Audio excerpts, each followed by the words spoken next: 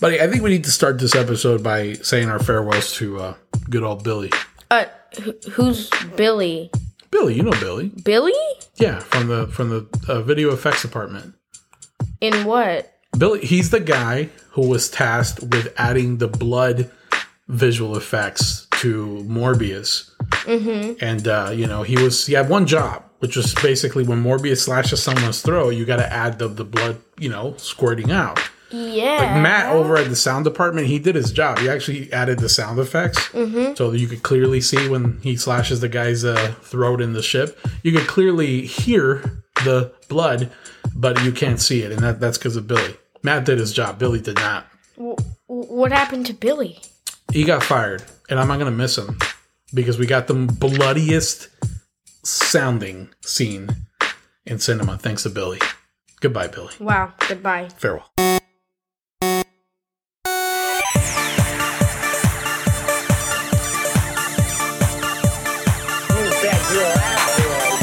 Welcome to Geekology 101. My name is Diego. And my name is Joshua. You are now tuned in to geeky conversations between a father and son, where we break down geekdom to a science. Yes, we do. And today we are talking about a scientist who underwent a crazy transformation into a living vampire. Well, no, I think he actually transformed into into the time control agency agent Mobius.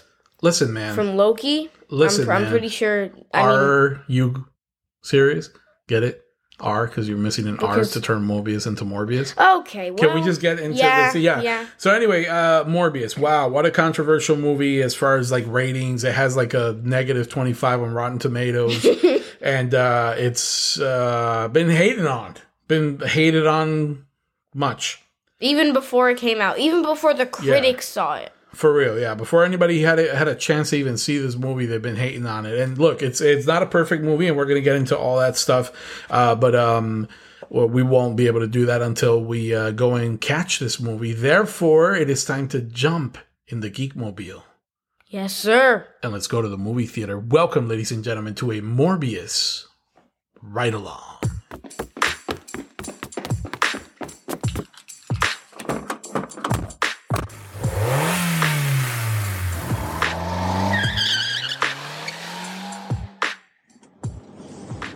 And we are in the vehicle.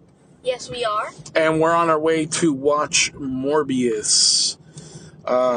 This is a movie that, before it even came out, was already being hated on. Really? Yeah, man. By who? By critics and by people who just are looking for any freaking opportunity to hate on. Well, critics are people who have seen the movie, so I guess. No. Even before the movie was shown in pre-screenings to critics. Oh, really? Yeah, it was even before then. People were already hating on it. They were hating on it.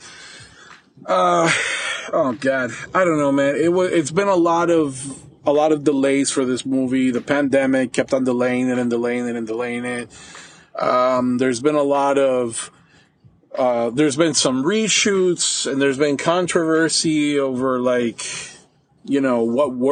universe this thing exists on. Mm-hmm. Like all this, back and forth that is really more about people being like extremely focused on the multiverse, extremely focused on No Way Home and how everything is going to connect and spawn from No Way Home.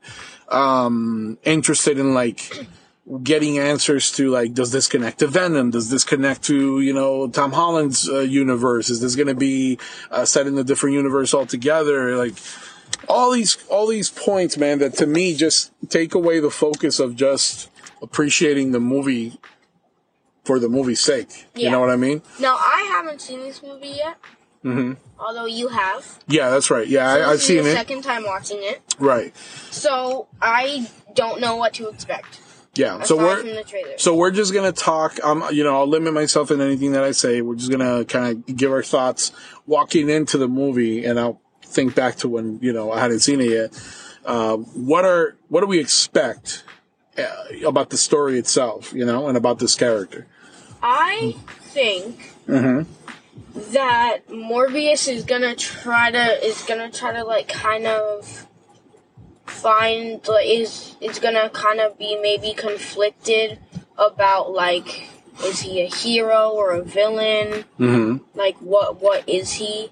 And then maybe like a subplot is like how he needs to drink human blood. Mm-hmm.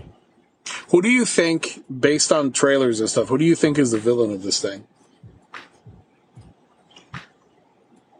I don't know, like the government? I don't know. The government? Yeah, I mean, like Uncle Sam?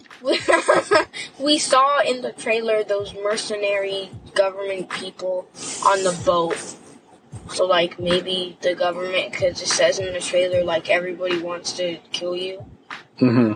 That one guy. So I'm not sure. I do realize, like, going into it, just basing off of the trailers, I do realize that, like, that isn't really painted. Like, who is the antagonist in the movie? And there is a villain in the movie, right? There is, yeah. But they don't really show him in the trailers? I'm not going to answer that. Okay. But, like, my thinking was, going into the movie the very first time, that there had to be, that the antagonist was kind of going to be Michael Morbius himself. Really? Yeah, because, like, there's that whole thing of, okay, you're discovering that now you have, like, this inner monster that can take over. Like, how do you control that? It's kind of like the Hulk. Mm-hmm. You know, like in the Hulk, not in the Incredible Hulk, because that one did have Abomination as an antagonist ultimately. Yeah. But, like, when you look at the older Hulk movie, for example, or really, like, in most Hulk stories that have been told, there's this element of Hulk being both the protagonist and the antagonist. Yeah. Just because there's that two sides of him as a character. Mm-hmm. So that was kind of where my thinking was going, that it was a story really about him learning how to be able to contain and control this transformation. I thought a lot about, because I remember when Morbius was introduced in the 90s Spider-Man cartoon series. Yeah. And oh, really? He was in that? Yeah. Mm-hmm.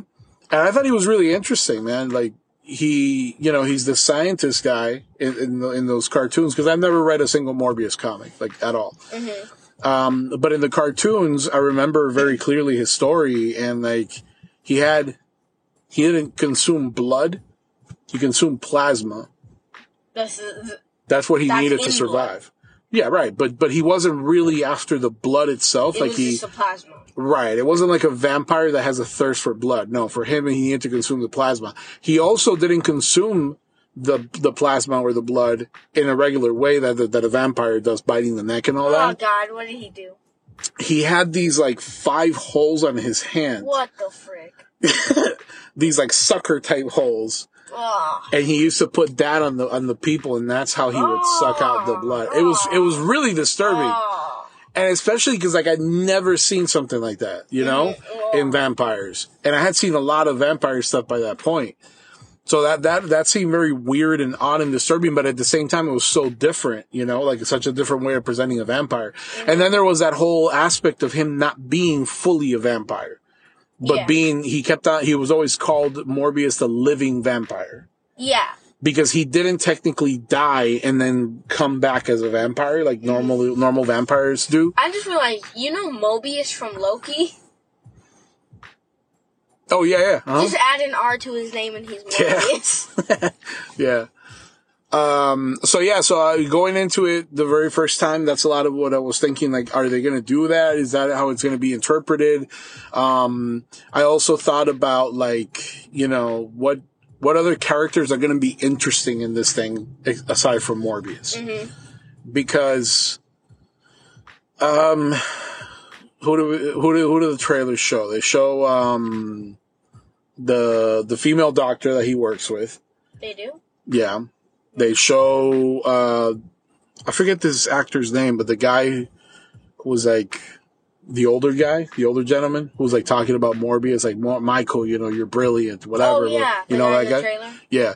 They showed him, so I was wondering, like, is he going to play kind of like a mentor role or something like that?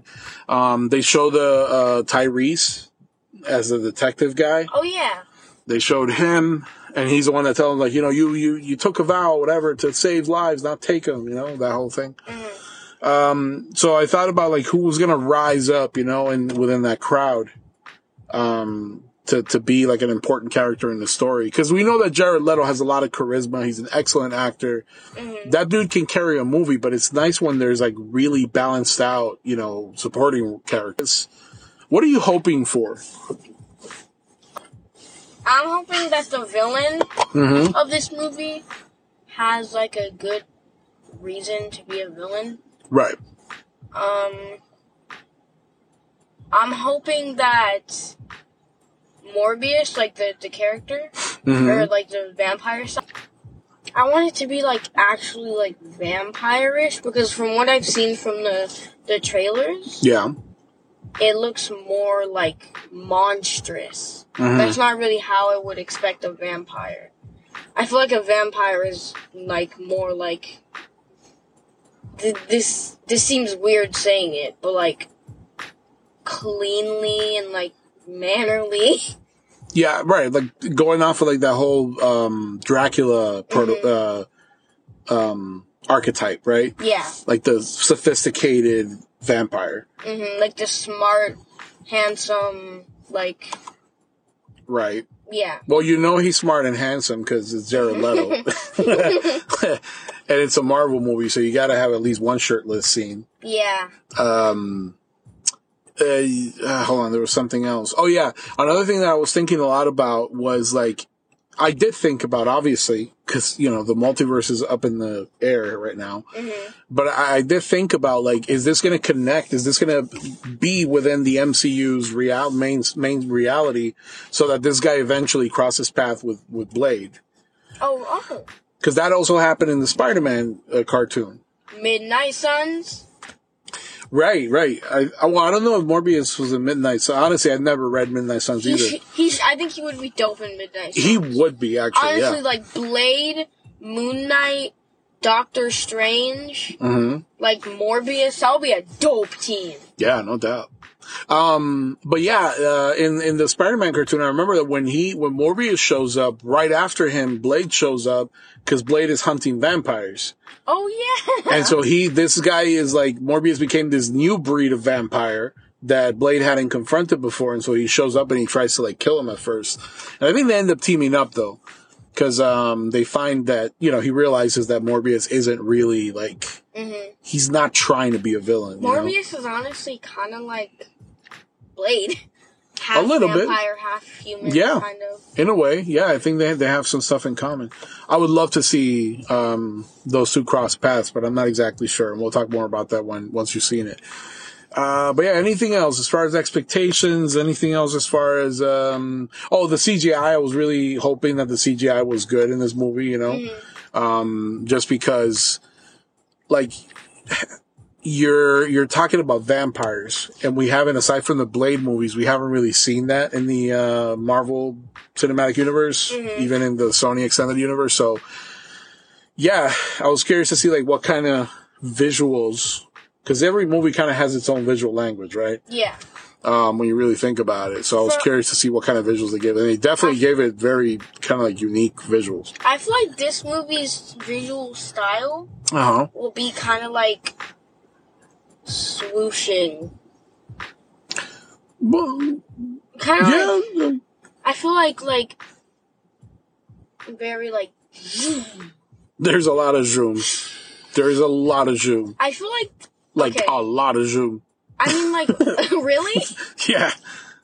Wow. Okay. Yeah. It's pretty cool to see. From the crazy. trailers, it kind of looks like Morbius can, like, turn into, like, smoke.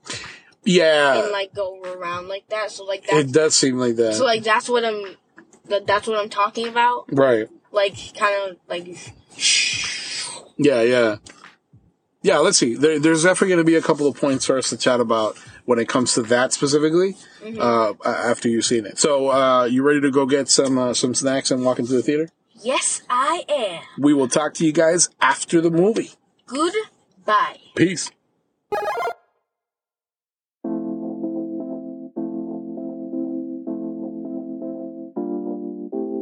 Man, buddy. What? Aren't you completely tired of audiobooks? Absolutely not. Really? No way. But you've heard like, I don't know, what, like 20 audiobooks or something at this point? Here's the thing, though. Mm-hmm. If an audiobook is good to me, then I will keep on re-listening to it. You're trying to tell me that your audiobook collection is probably going to end up being like 200 deep, like me? Yeah. Well, I'm not tired of it either. Because audiobooks are incredible, and they keep me company, and they teach me, and they entertain me, and they make me laugh, and a whole bunch of other stuff. What are you listening to recently? I am listening to a book called Hello Neighbor Puzzle Master by Carly Ann West. Man, you just keep on getting into the Hello Neighbor world, huh? Yeah. What are you listening to? Well, right now I'm listening to this book by Alan Watts. I love Alan Watts, and I love listening to his audiobooks. It's called Just So. But I've got a couple of other books lined up that I'm really, really looking forward to. There's this book by Neil Gaiman, who's a pretty famous comic book writer, called Norse Mythology. And it's where he's taking like all the characters in the lore of Norse mythology and like giving it a new spin somehow. I'm going to get into that soon. And then most excited about Alien 3, book that is based on the original script of the Alien 3 movie that never actually got fully made. Mm-hmm. And so really looking forward to that. You too could enjoy your very first Audible book for free. You can do so by going over to audibletrial.com/G101. That's audibletrial.com/G101. Your first audiobook will be on us. You'll be supporting the show, and we will love you forever. You're supposed to say 3,000. And we will love you 3,000 times forever. What a fake fan. Okay. Let's just move on. So, yeah, we're out. We're out of the movie. Yes, we are. Now Joshua has seen the thing. I have seen the thing. And, I'm questioning if, like, right now, I'm questioning if I watched the wrong movie when I walked into No Way Home. Wait, why? Because, like... Wait, let's talk first spoiler-free. Yeah, Spoiler-free. yeah. That's what I was about to say. Spoiler-free like, first. Why'd you ask me why if we're going to do spoiler-free first? Well, why'd you bring it up if you were, knowing that I was going to say I was going to be... Anyway, all right, so spoiler-free. What were your overall thoughts on the movie? Tell me. It was pretty good. The movie itself, not the trailers or the after credit scenes. Mm-hmm. I thought it was pretty good. Definitely some questionable scenes.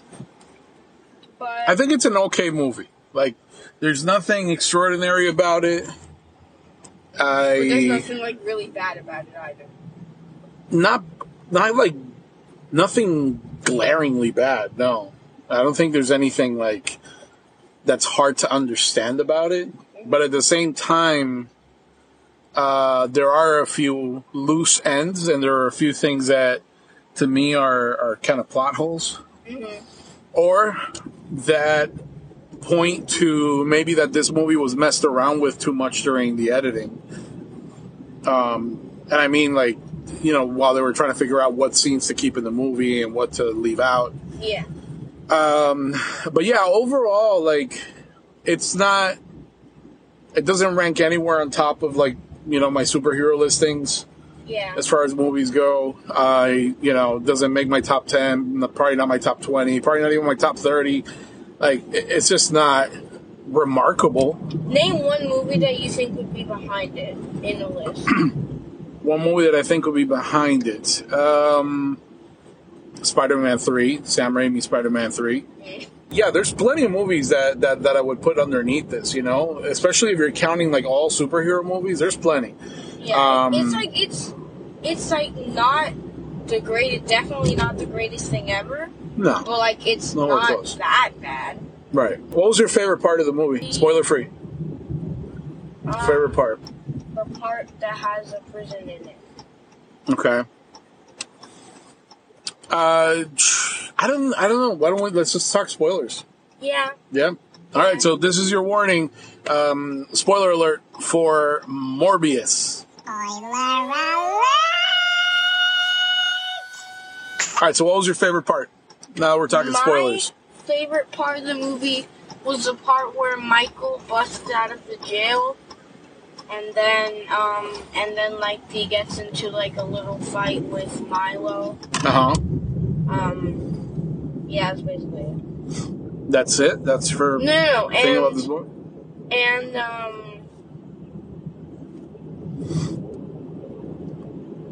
no, the part where Michael finds out that Milo took the serum. Yeah. And stuff. Yeah, that part. So my favorite thing about this movie, and that I think they really should have put more emphasis on, was the whole brotherhood between Morbius, between Michael and between Milo. You know, I think that there was that was the heart of the movie right there, right? Like these two kids have in common that they have the same disease, rare DNA blood disease that is slowly killing them, and they have to have dialysis, meaning they have to have like their blood cleaned out 3 times in a day. They share this misery, right? And they meet each other, and he gives them a different name because he's already seen so many kids die before him that he just stopped trying to remember each of their names and call them all Milo. Yeah.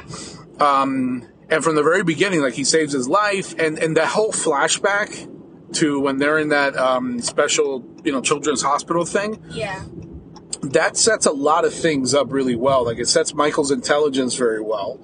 He was able to repair that machine, with like using the spring from a pen. It sets up that he cares about human life, because he was being like all sarcastic and dry and stuff. But then when the dialysis machine started failing for Milo, he immediately went to save his life. It establishes that people recognize that he's very, very intelligent, and that there's something special about him, right? When the doctor guy, he ends up telling him, "Hey, put a seatbelt on, man. What if we crash? You're going to go off flying, and you're not Morbius, bro." Okay. Jesus. And it establishes that there's a kinship there. That note, that letter that Michael sends Milo. Yeah. Telling him, like, "Hey, this isn't goodbye. I swear to you, I promise you, I'm going to find a cure to our disease so we can grow old and be like old men together." Yeah. So, like, there's the promise of this character, like the promise of this movie, And there was a kinship and a brotherhood that was formed between these guys, and clearly they maintained it throughout the movie. And so Milo, who we saw getting out of that fancy car when he was when he was a kid, when they were dropping him off at the hospital, he had money. His parents had money. Yeah. So he clearly inherited all that wealth, and he ended up being the major funder for Michael Morbius's research. And they stayed close, always with this promise, I'm gonna find a cure for us, right? Yeah. And then Michael is trying to find the cure. In the process of trying to find the cure, he ends up accidentally creating that blood, that fake blood. Not fake blood, but artificial blood. And they want to give him a Nobel Prize, and he turns it down. Well, I still don't get, why. Why he turned it down? Yeah. He said it in the dialogue. He was like, I'm not gonna accept a prize for the byproduct of a failed experiment. So he was doing an experiment where he was trying to find a cure for his disease, and accidentally, I don't know how that works out, but whatever. Yeah, he accidentally created artificial blood. So he didn't feel like he wasn't setting out to create artificial blood. He didn't feel like he deserved to get an award for a Nobel Prize for it. For a mistake. Yeah, but those little things like establish his character, right? Like, he's a guy who's not out for recognition and flashiness and all that. Like, he's a guy who's legitimately all about finding the cure to this, life-wrecking disease. Yeah. And then you see that he comes across this thing, and of course, like, Milo sees him standing up on his own 2 feet without the use of canes. Yeah. He sees him strong, vitalized. He sees him with abs. Many abs. Like a lot of abs. Okay, we get it. Okay. And he sees him healthy. So, of course, Milo's like, dude, give me whatever you came across. Like, whatever you figured out. I need that stuff in me because I want to be how I'm seeing you be. And, like, for Milo, it doesn't matter at all that he's going to have to kill or that he's going to have to consume human blood just to be able to feel alive. Yeah. Which, notice, like, I'll let you talk in a sec. notice like the poetic irony of that. That these guys have wanted nothing but to be alive and to feel alive. They feel pain every single day of their lives for their whole lives. And then finally there's something that can like make them feel alive, and it's a thing that's like kind of killing them because it's turning them into vampires.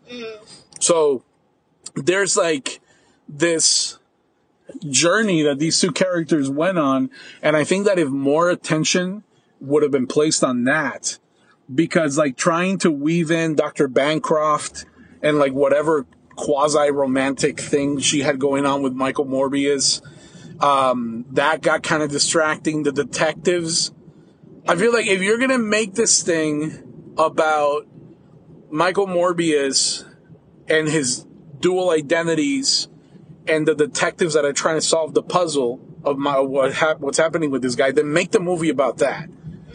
But don't like introduce these guys to make them just pop up every other scene. Well, the detectives make sense. Do they? Why wouldn't law enforcement be looking for cold-blooded murderer? I'm not saying that law enforcement shouldn't be looking for Morbius. I get that part. But like, why are we getting Tyrese Gibson, and why are we making these two dudes seem like they're supposed to be important to the story when they're truly not? Yeah, that's true. Like, what the heck did they actually contribute? What detective work did they do? Nothing. They all they did is found out that there's two vampires. Yeah, it's ridiculous. Like, for example, after the whole thing happens in the cargo ship, when he becomes when he turns for the first time, after that happens, we saw the whole thing play out, right? Like, we know what happened in that ship. He did the experiment, injected it on himself, turned into the vampire, ended up killing the 8 mercenaries. He left this woman alive, and then he looked at the video footage and got rid of it, and then he jumped ship. And then the first thing that these geniuses, these cops do when they get onto the ship is repeat exactly what we just saw. Exactly. Like, what the heck is the point of that? I saw it, dude. I don't need these guys to come in and repeat it. Like, I understand if we were walking blind into the ship and now they're telling the story of what happened. We're like, oh snap, for real?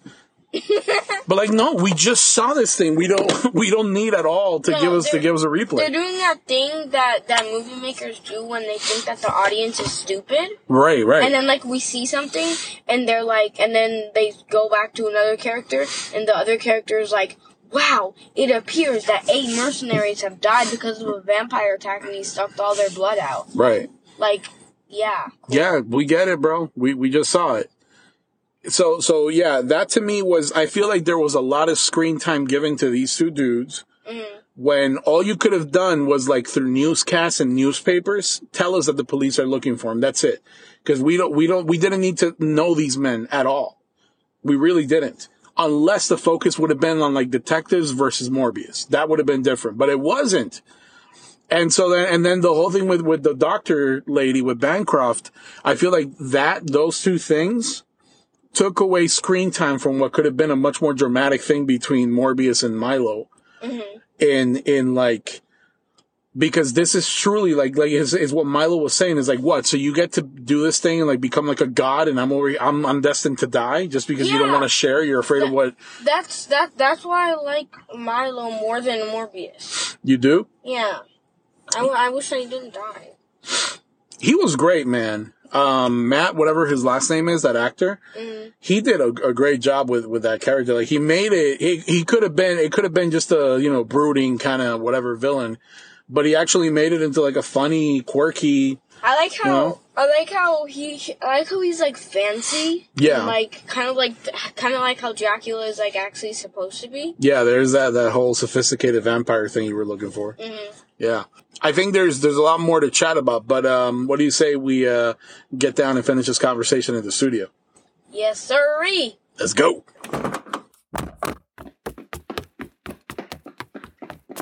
All right.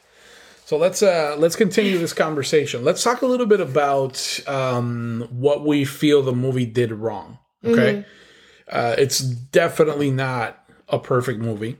Yeah, it is not. And I feel like that's said a lot. It's not a perfect movie. Obviously, nothing's perfect. No one's perfect. Whatever. But it had holes. It had plot holes. Right. Is there anything that stood out to you, or do you want me to go first? One very specific thing. Yeah. Since we're already talking spoilers, like, the scene where Milo walks into Morbius's lab. Yeah. And then he sees Morbius in the little room. Yeah. And then the glass cell. Yeah. And then Morbius literally cuts himself open. Right. Writes blood on the wall with his own blood just so that he can get more blood. Right. That was stupid. That is kind of weird. That's a little weird. I don't know, because he wasn't bleeding as a result of the, being in pain and all that. So yeah, why would he Yeah, he cut himself open, wrote blood on the wall with his own blood just so that he could get more blood. Like, why? I'm guessing that it's because that glass is soundproof or something. Like, he wouldn't have heard him saying, blood. Mm-hmm. What if he thought he was saying bud, and he was like, hey, buddy, yeah, you okay now? Blood. Yeah, bud, hey. Then the movie ends, he dies, roll credits. Oh, wow.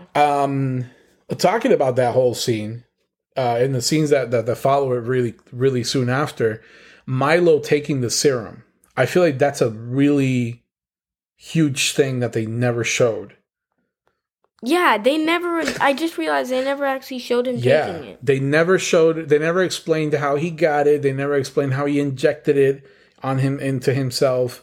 And they never, they just never show that, right? Like, we go from him being kicked out of the lab by Morbius to then him showing up to give Morbius a bag of blood, of red blood, and walking out and sipping on some blood in that little, what do you call it, the flask. That was blood? Yeah, of course. Don't you see? Because he walked in with the cane. He walked in all decrepit and stuff, with his disease.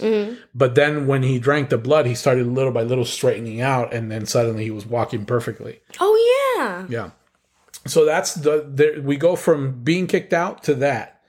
And there's never any indication of how he got his hands on the vial. Now, we do know that he has some way of accessing Michael's lab. Because he goes back into the lab. Remember, he said, I just let myself in when he went to talk to Dr. Van. Yeah, he literally just, kind of broke into Horizon Lab 2 times.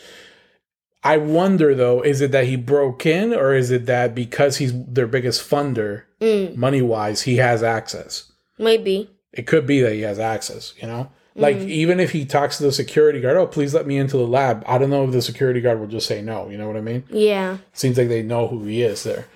But anyway, he could have gone back. I'm guessing, and this is the problem, that we're left to, imagine how this whole thing went down, Yeah. So my guess is that he snuck back into the lab after Morbius was gone, or after he got arrested. And that part, him sneaking into the lab and all that, I'm okay with not having seen that. Well, sort of. But what I'm definitely not okay with is, how did he inject himself? Because you saw that Michael had to be injected into his spine. Yeah. So you can't inject your own spine like that. You can't just, reach all the way back there and... Right. Especially when you're as, diseased and frail as Milo would have been, right? Before he took the serum. Yeah. So to me, that's a pretty big hole. How did he get his hands on the thing, and how did he manage to inject himself? You have to basically fill in all those blanks yourself. And yes, we're able to, but I don't think we should have to fill in so much on our own. Yeah. So that's a hole for me. You got another hole yet, or can I talk about my next one? I do have another pothole. Okay, go. What is it? The whole, I get that, he mixed human and bat DNA. Yeah. Why would a mixture of human and bat DNA allow him to literally turn into smoke and zoom around? That makes no sense. That smoke thing is very strange, man. And there is nothing even remotely close to an explanation on why that happens. The movements don't bother me. The fact that how he moves, because he's not really zooming around. He's just he's moving at a very fast speed. So if he pounces on from one point A to point B, that speed is what makes it look like if he's zooming, right? But like you can clearly tell even when he's not moving fast, like the smoky stuff coming off of his body. Oh no, I know. Scenes. No, but that's what I'm saying. I'm not talking about the smoke right now. I'm talking about the movement itself. Zooming around, I don't have a problem with. I don't even have a problem with the smoke, but it is kind of weird to me that there's like zero explanation and no real logical reason why it's happening. Yeah, like neither bats nor humans have that ability. Right. Like, for example, think of Nightcrawler, right, from the X-Men movies. Nightcrawler and the other dude who looks kind of like a devil from the X-Men Days of Future Past or First Class. Oh, yeah. Those two guys have the similar powers, the Banff thing, right? That makes a little bit more sense why there's smoke when they vanish. Because they vanish, right? So it's like, yeah, their matter is kind of like disappearing, you know? And so there's some like residue or whatever. Yeah. So I get it in their sense, but these guys, no. These guys is just like a trail of smoke constantly following them. And it makes you wonder, like, what am I looking at? Is it that they're moving so fast that like particles of them is being left behind? I think it kind of reminds me of Reaper from Overwatch. Because he has an ability like where he can like turn into smoke. Okay. And then like then like people can't really like hurt you. Right. So he like and then he just like floats around and stuff. That's what it reminds me of. See, but that would make a little bit more sense if you're turning into smoke. Okay, that's a very clearly defined power, right? Yeah, but these guys aren't turning. They're not. No, they're not really turning into smoke. So yeah, again, that is a plot hole, or it's not a plot hole, but it's a like it's just something that's kind of like annoyingly left unexplained. You know. There's another thing. Since you mentioned that one, I'll hop in with this other hole in my head. That's weird. Sounds like I got shot in the head. When he flies or quasi flies, what exactly is happening there? Like the first time that we see him almost do that is when right before he gets arrested, that he's running up the building and he's on the roof, on the ceiling, on the roof of the building. And he's like running, and you see that he gets caught in what seems to be like a gust of wind, and the wind wants to like lift him somehow, and he stops himself. Yeah. So based on that, it seems like what he would be doing is riding the wind. Which, okay, maybe it's like a combination. Maybe the smoke thing has to do with lightweightness. Like they become almost like air-like, right? Like the atoms in their body are like changing composition somehow. Yeah, sure. And that, that's how they ride the wind. Okay. So that could make sense, right? A little bit. Sort of. But then in the subway, when he first really takes flight, it seems like it's not wind, because a subway, I don't think a train would be like, does a train push air forward? No. It wouldn't make sense, right? The air kind of flows backwards as the train moves. And on the contrary, it's in the back where you have kind of like a lot of air movement, I think. Yeah. So he started riding whatever was in front of the train. So then at that point, why would there be wind in a subway in front of a train? Exactly. So that's where I start thinking, I'm like, it can't be wind. So what is it? Is it sound, right? Because of the whole echolocation thing, bats, he has the whole weird ear ruffles thing. What is that? Well, that's just kind of like showing that that is, I guess, the mutation in his body that gives him like the echolocation. Hairs? No, they're like, when you look at it real close up, they're more like, almost like if there's like ridges that form inside the ear, and they're constantly like moving, like tingling, like if they're receiving, higher signals of sound or something. My spider sense is tingling. It kind of is. Yeah. There's like an extra sensory thing. He literally used it like when Milo was about to punch him in the subway. He used it. He was like, dodge. And so is it sound that he's riding, or is it the wind that he's riding? Could it be he's riding the sound of the wind? It's starting to sound like Pocahontas. Again, I'm okay with either of those possibilities. What I'm not okay with is like having zero explanation at all. Like, tell me what's going on. Like, this is what I liked about the beginning after he first turned, is that he started approaching it in a very scientific way, right? Yeah. Like he immediately started timing himself, right? It's something that a scientist would do, right? He would start keeping a log and like, you know, figuring out time spans between transformations and the hunger pangs and figuring out his echolocation. Like we saw him approaching all that in a very trial and error scientific kind of way. I wish they would have continued that, and I like the flight thing. I wish he would have had like an inner monologue or something or another recording talking about his theories of what it is, and you know, it seems like my atoms are blah blah blah. I don't know, man. Like something, you know what I mean? Mm-hmm. Am I thinking too deep? I don't know. What it was? What do you think? Who knows? What do you mean? Who knows? You knows. Anyway, but yeah, to me, that's another like hole that I wish they would have given us some more info about. What else? You got another one? I don't think I do. I got another one. Oh well, I actually do. Okay, go ahead. This might be one, but like I think this might be the one that you were talking about. Okay. When Morbius, like what's her name? Bancroft, Dr. Bancroft? Yeah.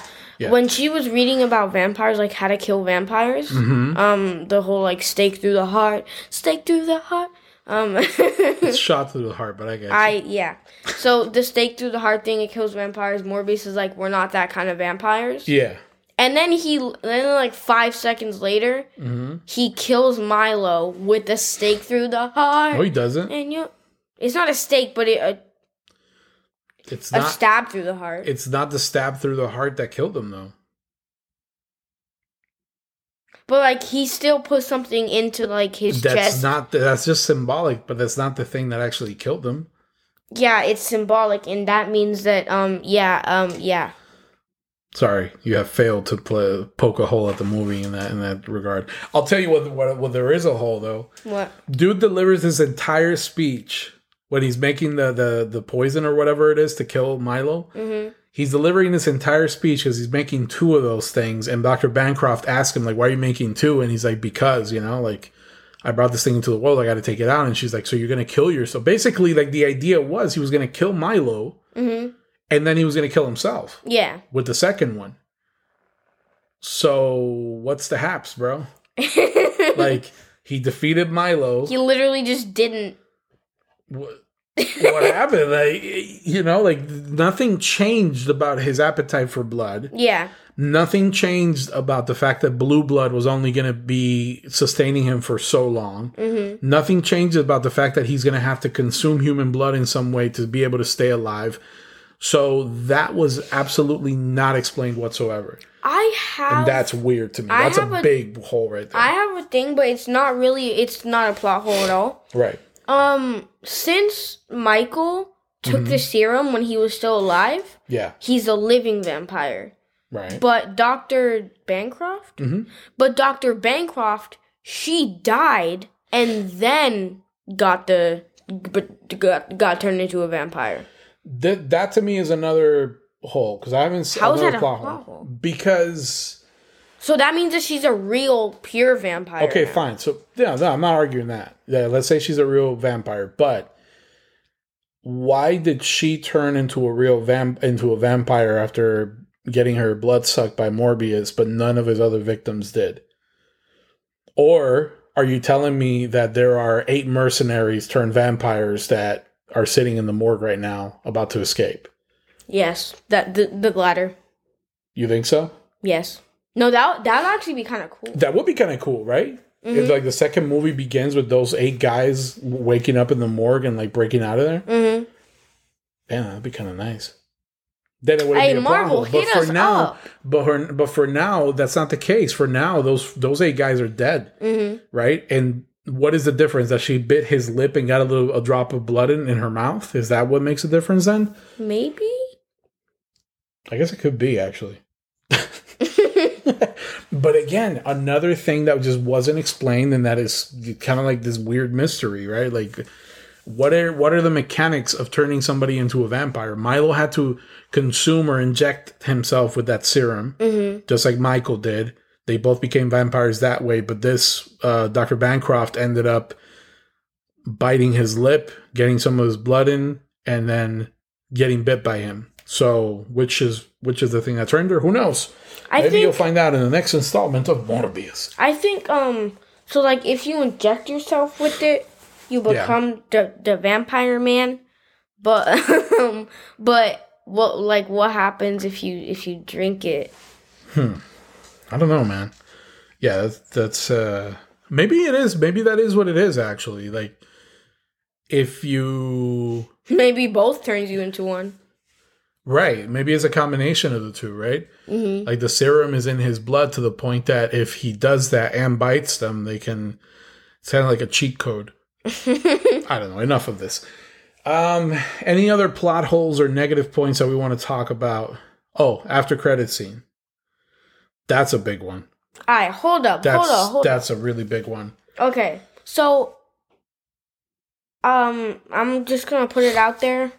So Morbius obviously takes place in the same universe as Venom. Right. Like, the director, someone who worked on this movie confirmed it. I forgot who it was. Yeah. I think it was the director.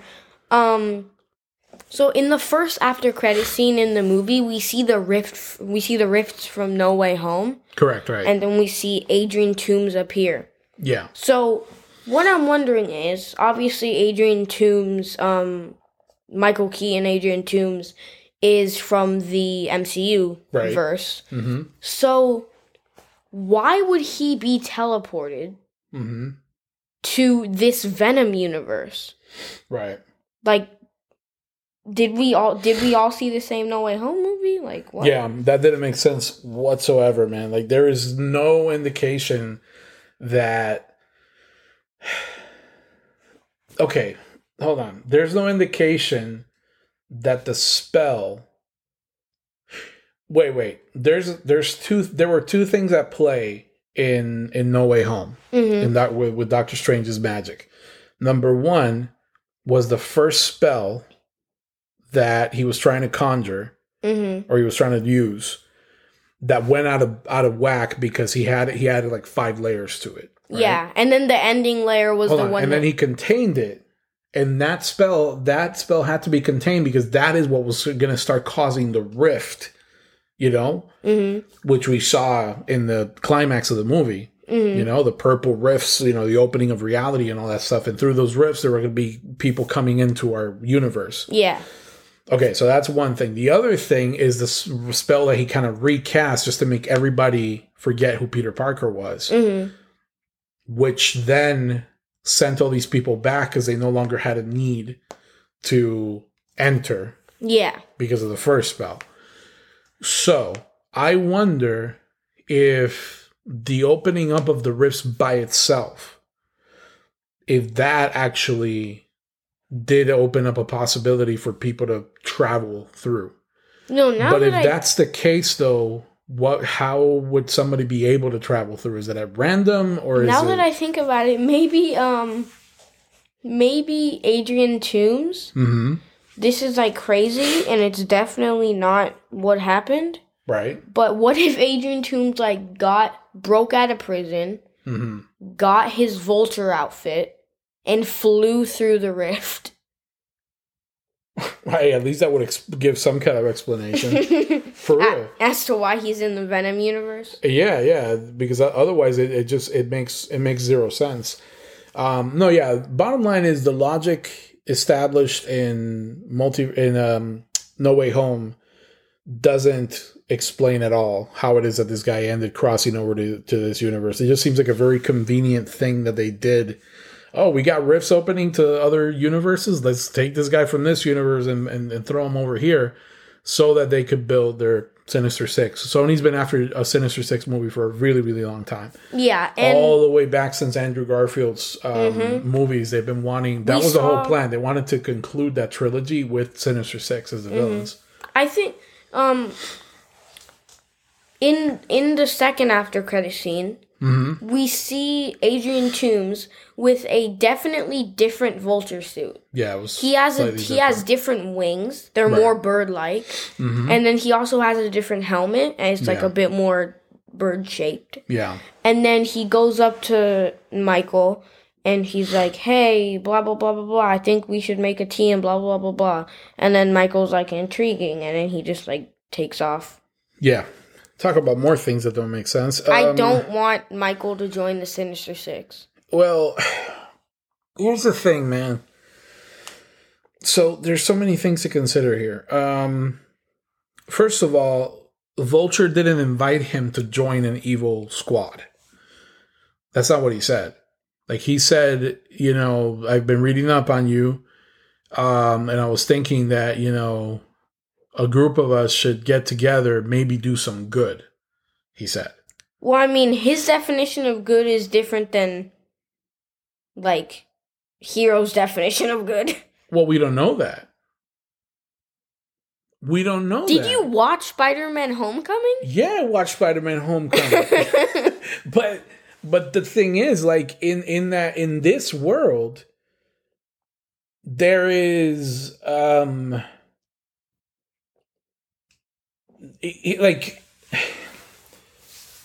what how do you interpret do some good? What do you understand from, like, we're gonna get Spider-Man real good? Is that it? No, but like, I interpret that his way of saying do some good is like, he thinks that Spider-Man is like, he's messing with all of these things. With like, what, reality and stuff? Yeah, he's messing with reality. He's messing with his own operations. Oh, so do some good is like rid the world of Spider-Man? Yeah. That's what I interpret. That's really thin, but I guess. I mean, in the end, like, his whole thing of, like, you know, even having beef against Spider-Man is weird. Mm-hmm. Because, well, I guess he does remember what happened in Homecoming. He just doesn't remember the whole Peter Parker secret identity part. Yeah. I don't know, man. It's weird that Michael Morbius was just, like, intriguing because, like, he didn't say anything that gave across any sort of detail, and Michael Morbius is like a man of science and medicine. I don't think he seems like a logical, you know, a guy who would use his logical brain most of the time. Yeah, he was just like, I'm a head out. It's so weird, man. And then of course the biggest mystery here is who is Spider-Man in this world, right? We don't know that yet. My theory, I know this is going to sound totally crazy, is that it is Andrew Garfield Spider-Man. Well, it's not totally crazy now that everybody's on the Andrew Garfield bandwagon. Yeah, because basically, bunch of wackazoids. So in the trailers, now obviously these scenes weren't in the movie, right? But in the trailers, we saw the Andrew Garfield series Oscorp Tower. Right. We saw that same design, and yeah, that's basically it. No, and there's that list that the Harry Osborn unlocked in the second movie. And it says in his dad's office, or maybe it was his office by that point. Yeah, it says Dr. Morbius. Yeah, no, next to beneath Kurt Connors. Yeah, so it also has Craven on there. We know that the Craven movie is coming.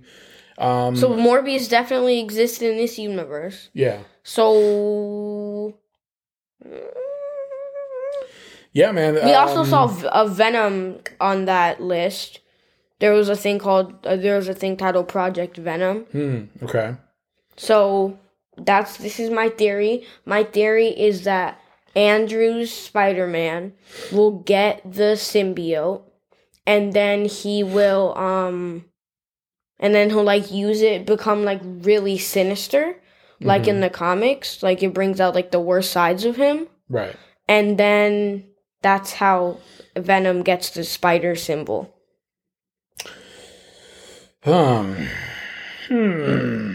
Anyways, that's my theory.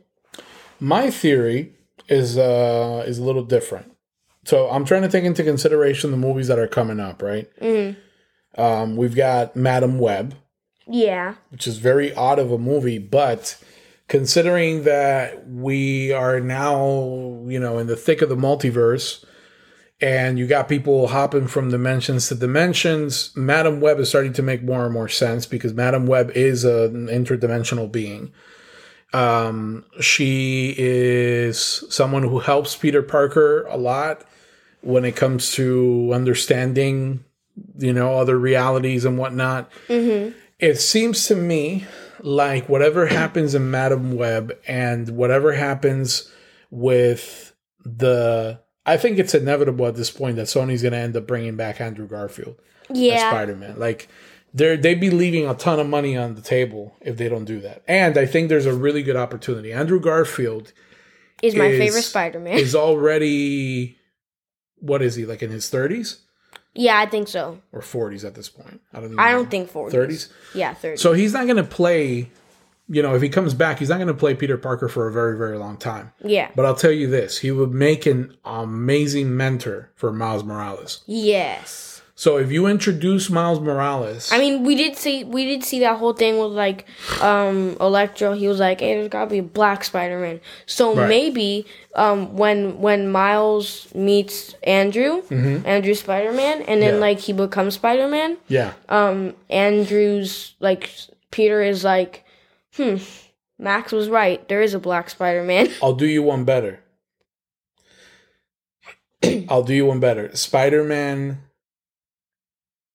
Spider-Man 3, The Amazing Spider-Man 3, has whatever Sinister Six team-up forms. Yeah. Versus Andrew Garfield Spider-Man. Mm-hmm. But throughout the movie, he ends up discovering Miles Morales, and he has to team up with him to help him defeat these foes, because he's never faced off against 6 dudes at once. Mm-hmm. So he needs the help.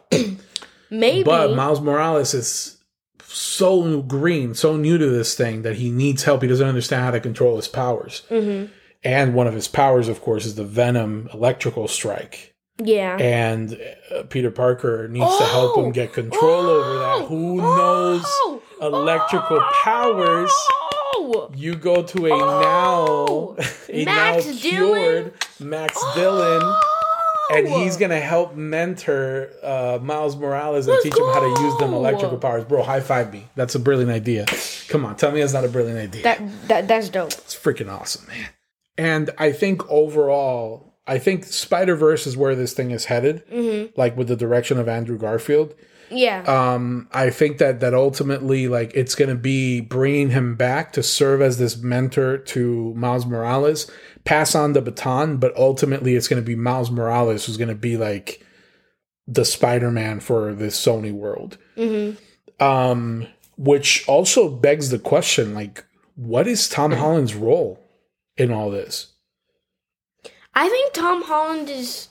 I don't think that Tom Holland will be a mentor to Miles Morales. No, I don't think so either. I think that they'll just be, like, at the same level.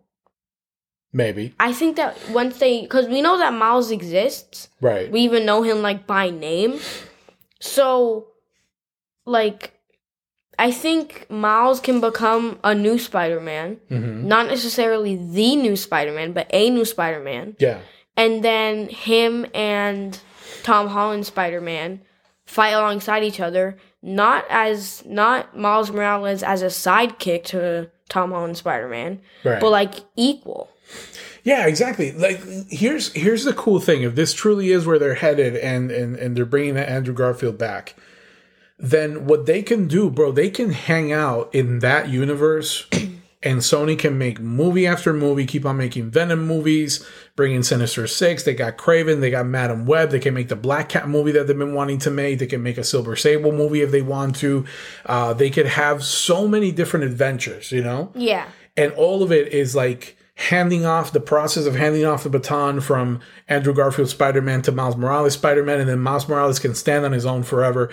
And then he can have the Into the Spider-Verse action with introduce Spider-Gwen. Mm-hmm. Come on, that's another star franchise right there. I think that Miles Morales, after the Amazing Spider-Man 3 wraps everything up, I think Miles Morales should be the Spider-Man that continues the Amazing Spider-Man series. Yes. I agree. Or Spectacular Spider-Man, which is what he was in the comics. Like his run was Spectacular Spider-Man. Oh, really? He's called Spectacular Spider-Man? Mm-hmm. So that could be his franchise, you know, like moving forward. And then what you do is that you keep Tom Holland as the MCU's universe Spider-Man. Yeah.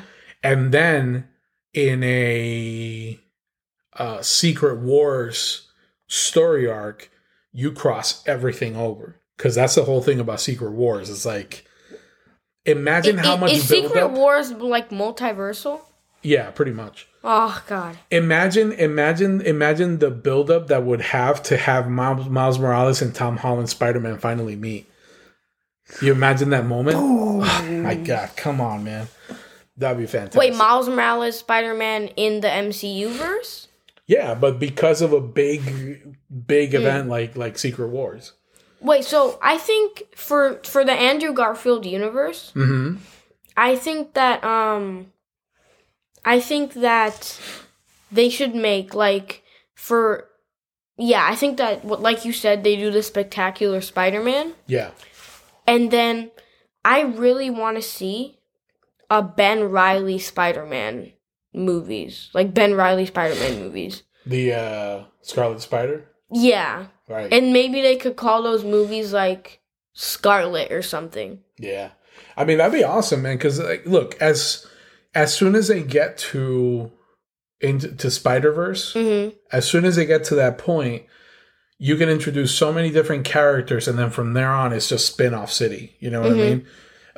So many different characters can have their own series, and then Sony can just bank, make money, make your money, bro, and we'll pay you. Like, as long as the movies are good, we will pay you. And then just cross over, periodically with the MCU.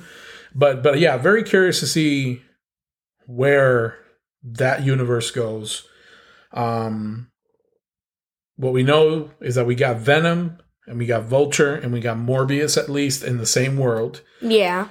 You got to imagine that Kraven the Hunter is going to be in that same world. Oh, is it Sony that's making the Kraven the Hunter? Yeah. Mm-hmm. Oh. Okay. Yeah. So, yeah, you're definitely building up towards that Sinister Six. Although it would really suck to see Venom as part of the Sinister Six. Yeah, he's not, like, at this point, he's barely even an anti-hero. Yeah, At this point, he's basically just a straight-up superhero. Yeah, pretty much. Yeah, I would rather them... well, the thing is, okay, so if this theory is correct, right, about Andrew Garfield's world being the world where this takes place in, then that means that they have Morbius, they have Vulture, they have... Venom? Let's discount Venom. Oh, okay. They have Morbius, they have Vulture, they have the Lizard, they have Green Goblin, technically, that version of Green Goblin.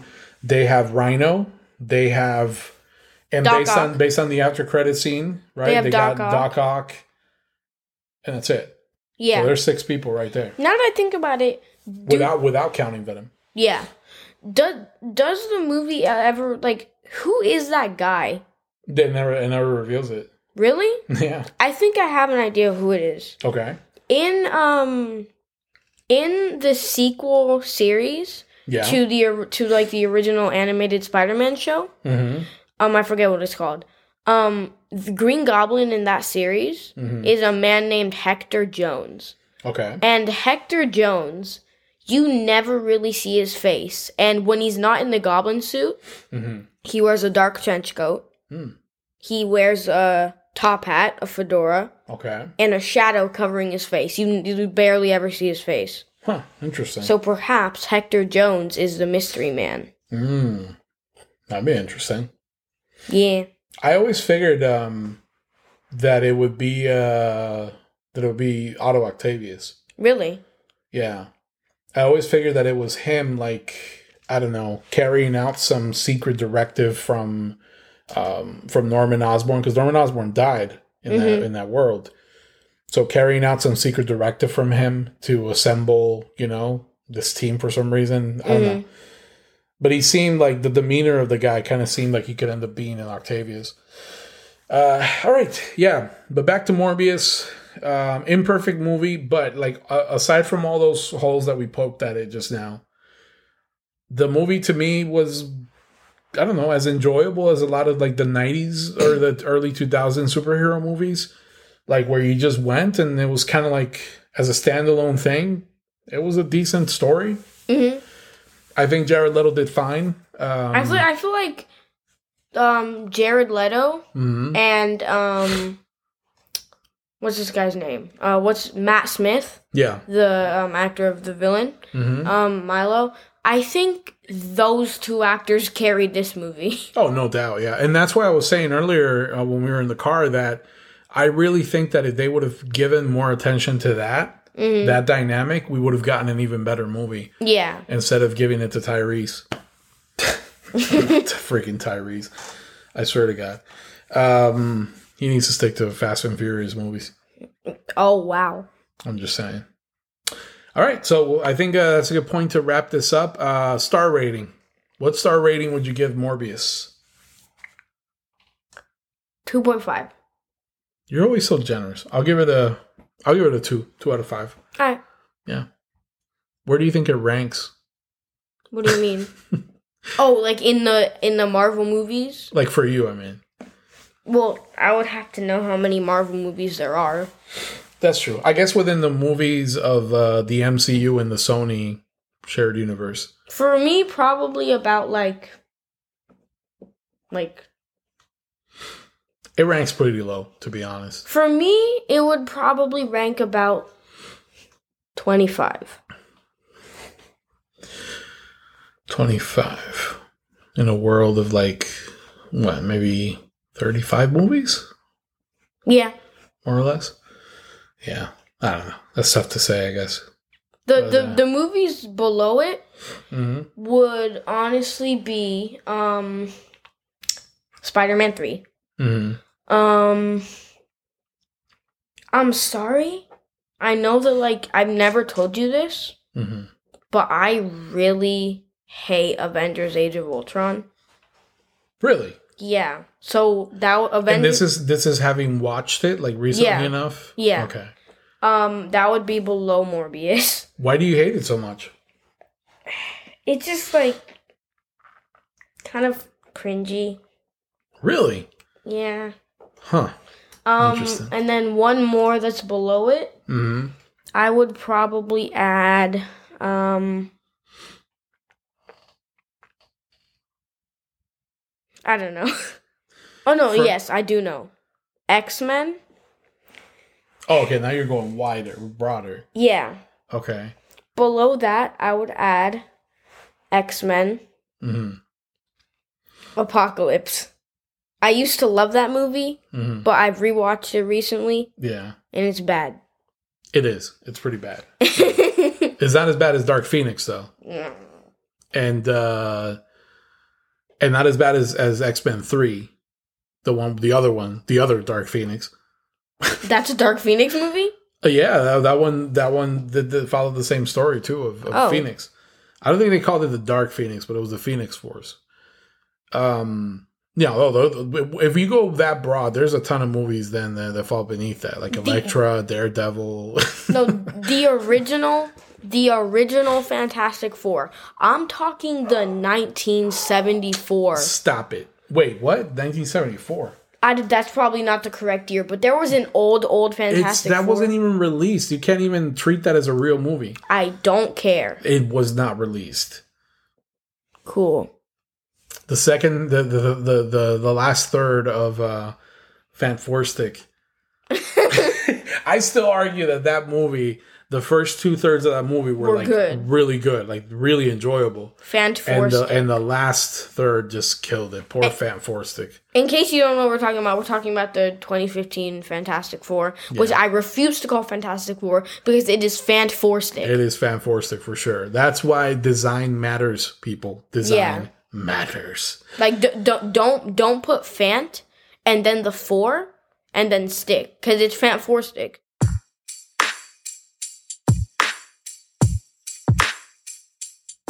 Thank you all so much for listening. We hope that you enjoyed our take on Morbius through this latest ride-along episode. Look, it's not a perfect movie, but if you walk in just trying to like enjoy a movie for the movie's sake without letting all the multiversal stuff and all that get in the way, I think you have an easier time of enjoying it, and having a good time as much as can be had with it. But yeah, we hope that it didn't suck the blood out of you. Wow. Remember, if you want to get in touch or learn more about us, you can hit us up at geekology101.com. There on our website, you'll learn a little bit more about your host. You can go ahead and contact us, subscribe on all of the platforms that we're on, and you can head down to the bottom, send us a message through the web form, or if you prefer more traditional means, you can hit us up at g101podcast@gmail.com. We will catch you guys in the next episode. We are the few against the many. We are the original Spartans.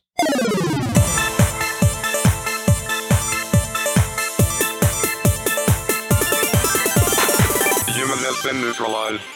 Game over.